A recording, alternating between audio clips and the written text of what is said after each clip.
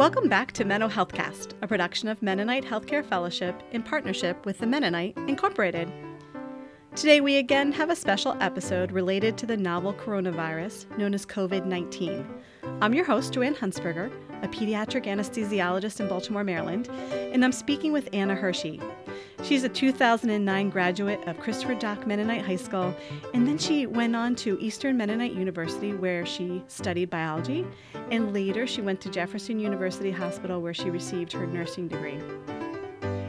Anna, it is so nice to have you here with us today. Can you tell me a bit about yourself, where you're from, your training? Yeah, thank you so much for having me. I'm from Harleysville, Pennsylvania, and like you said, I went to Christopher Dock Mennonite High School. I have a degree in biology from Eastern Mennonite, and between getting my nursing degree and my biology degree, I was in Mennonite voluntary service in Chicago, Illinois, and I worked at a nonprofit doing the public health education. I started at Thomas Jefferson in 2015 for nursing, a second degree program, and graduated in 2017. And since then, I've been working as a staff nurse at Jefferson in Philadelphia.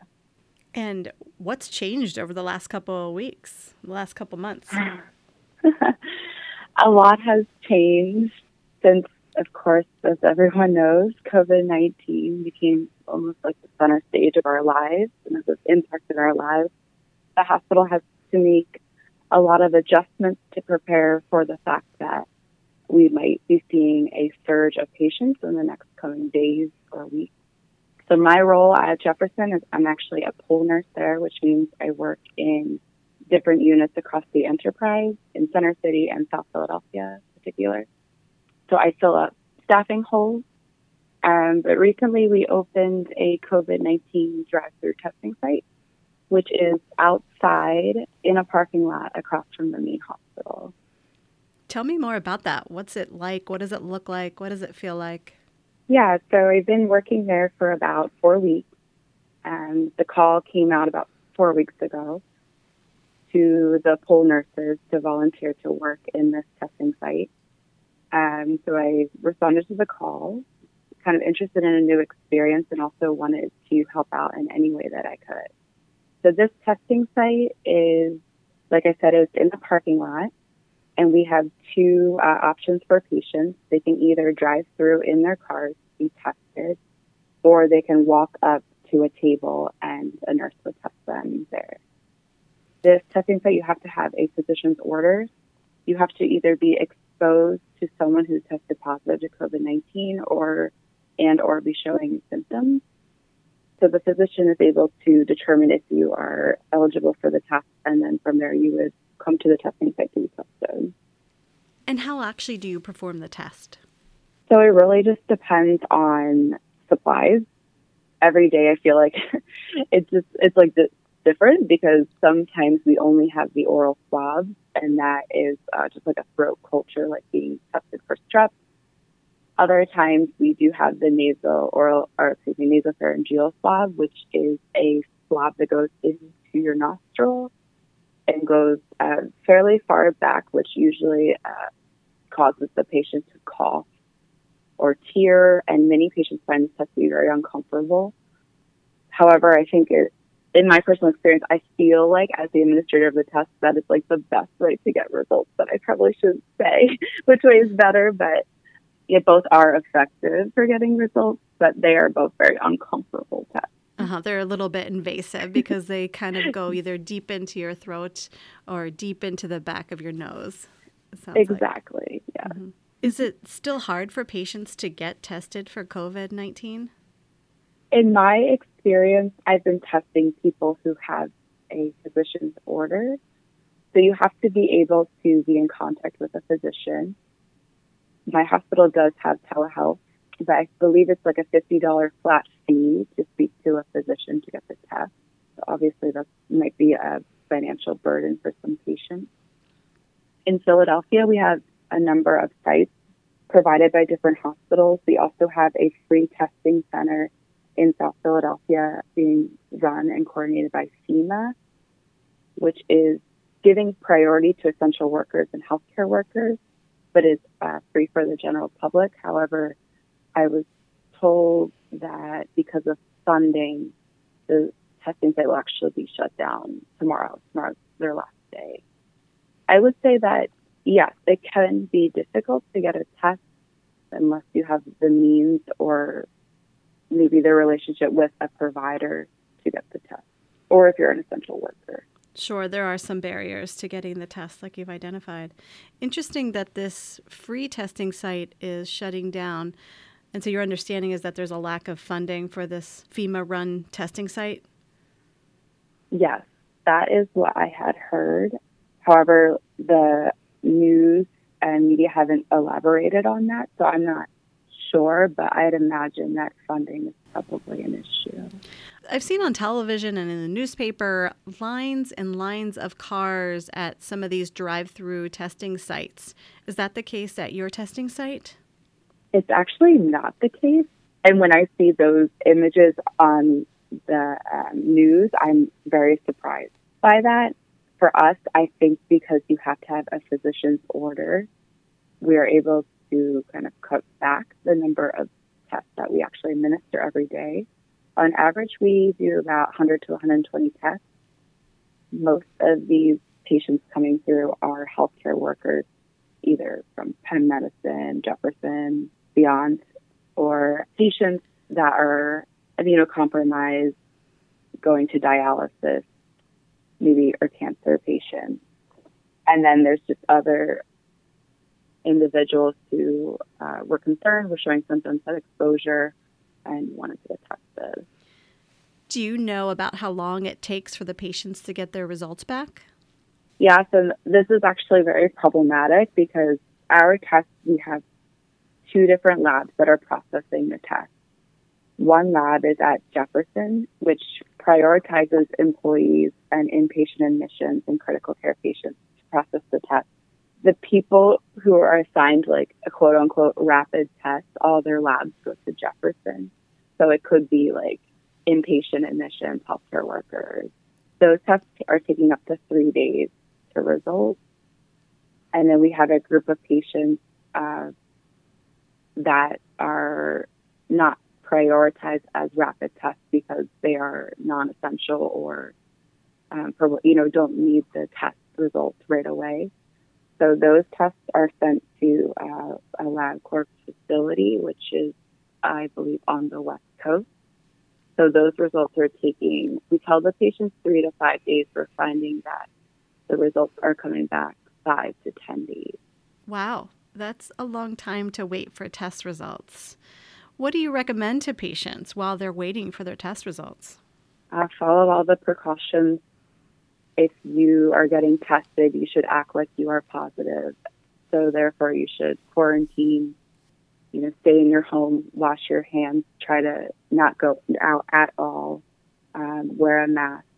If you do have to go out, just follow all of the guidelines that have been set forth already by the CDC.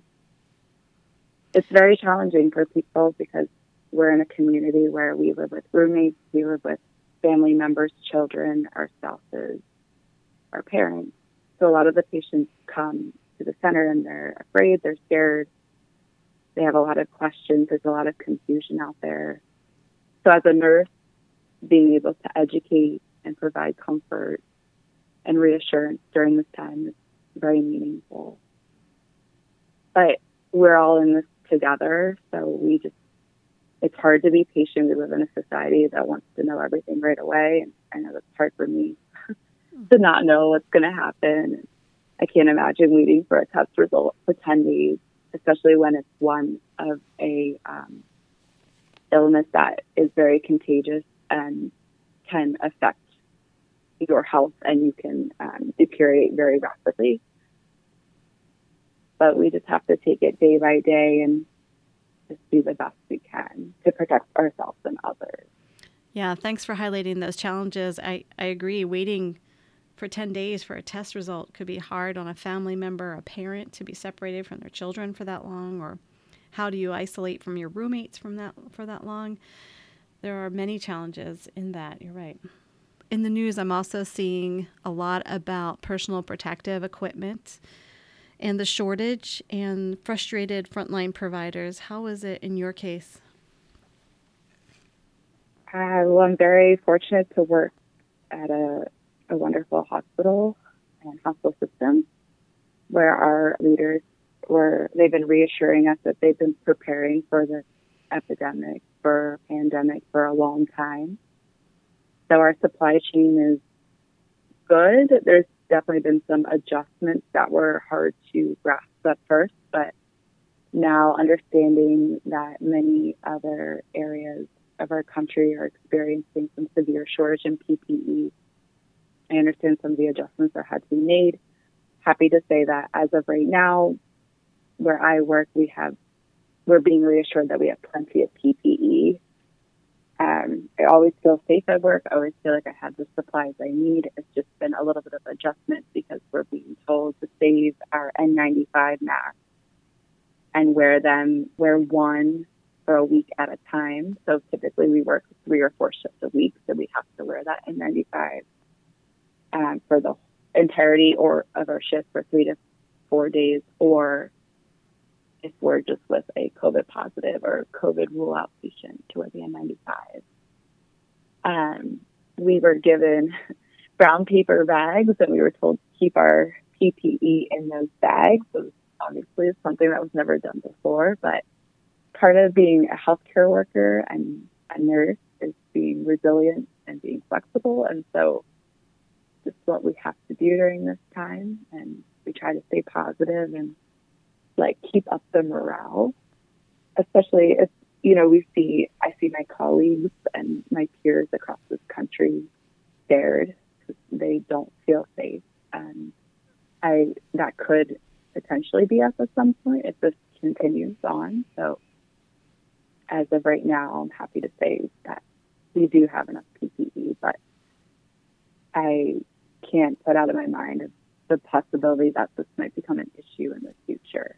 And I'm really encouraged to hear you say that you work for a great institution that is looking out for you, that has the protective equipment that you need, because when your institution supports you, that adds to your resilience so that you can be there to support your patients and educate them, and it helps you have the resilience to keep the morale up for your coworkers and just keep a positive attitude during these tough times. All those things just go together. What's something that you've done to find resilience, to find your inner strength during this time? Well, something I've been working on in the past year is becoming more aware of my mind by practicing mindfulness. And on my days off, I do try to become more in touch with my mind, my thoughts, take care of my body, do yoga, run multiple times a week. And I really do think that helps with anxieties or at least helps me identify what they are, and I can work through them as the days pass by. Of course, I am unable to see a lot of my friends and family during this time, and if I do, it's at a distance. So being able to connect via FaceTime, phone calls, catching up with people I haven't caught up with in a while, these are all things that I participate in to keep going. These are things in your personal life that are able to help you keep going as a frontline provider. Yeah. When I think about your upbringing, what does it mean to you in terms of being a frontline provider? How has your faith called you to be a frontline provider? How do those things interact for you? When I decided to enter this career, I really felt like God had spoken to me, this is what you're meant to do. And ever since that calling moment, I've never doubted this decision. The ability to care for people, especially in some of the roughest times, is to me embodies what it means to be a servant, a follower of Christ. When I think of the acts that Jesus did, touching people who were considered dirty or unclean, cleaning the feet of people, this is how I see nursing. as touching people in their darkest moments and being a healer of the body, someone who is able to connect with someone in ways that you wouldn't normally connect with somebody.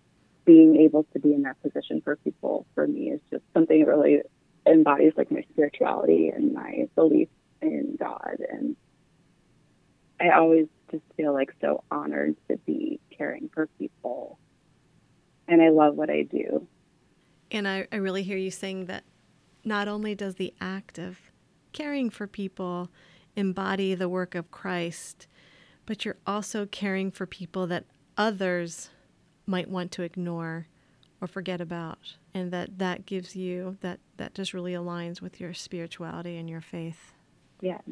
I am so privileged to talk to you tonight. I wish you the best. Our prayers are with you and with every other frontline provider, as well as the people all over our world, in our country, in our states, and our cities who are suffering, but also find hope in people like you, Anna, who are just providing that care for those that others don't know how to care for. And I'm so thankful for you. Yeah, same to you, Joanne. It's been a pleasure. It's a pleasure talking to you as well.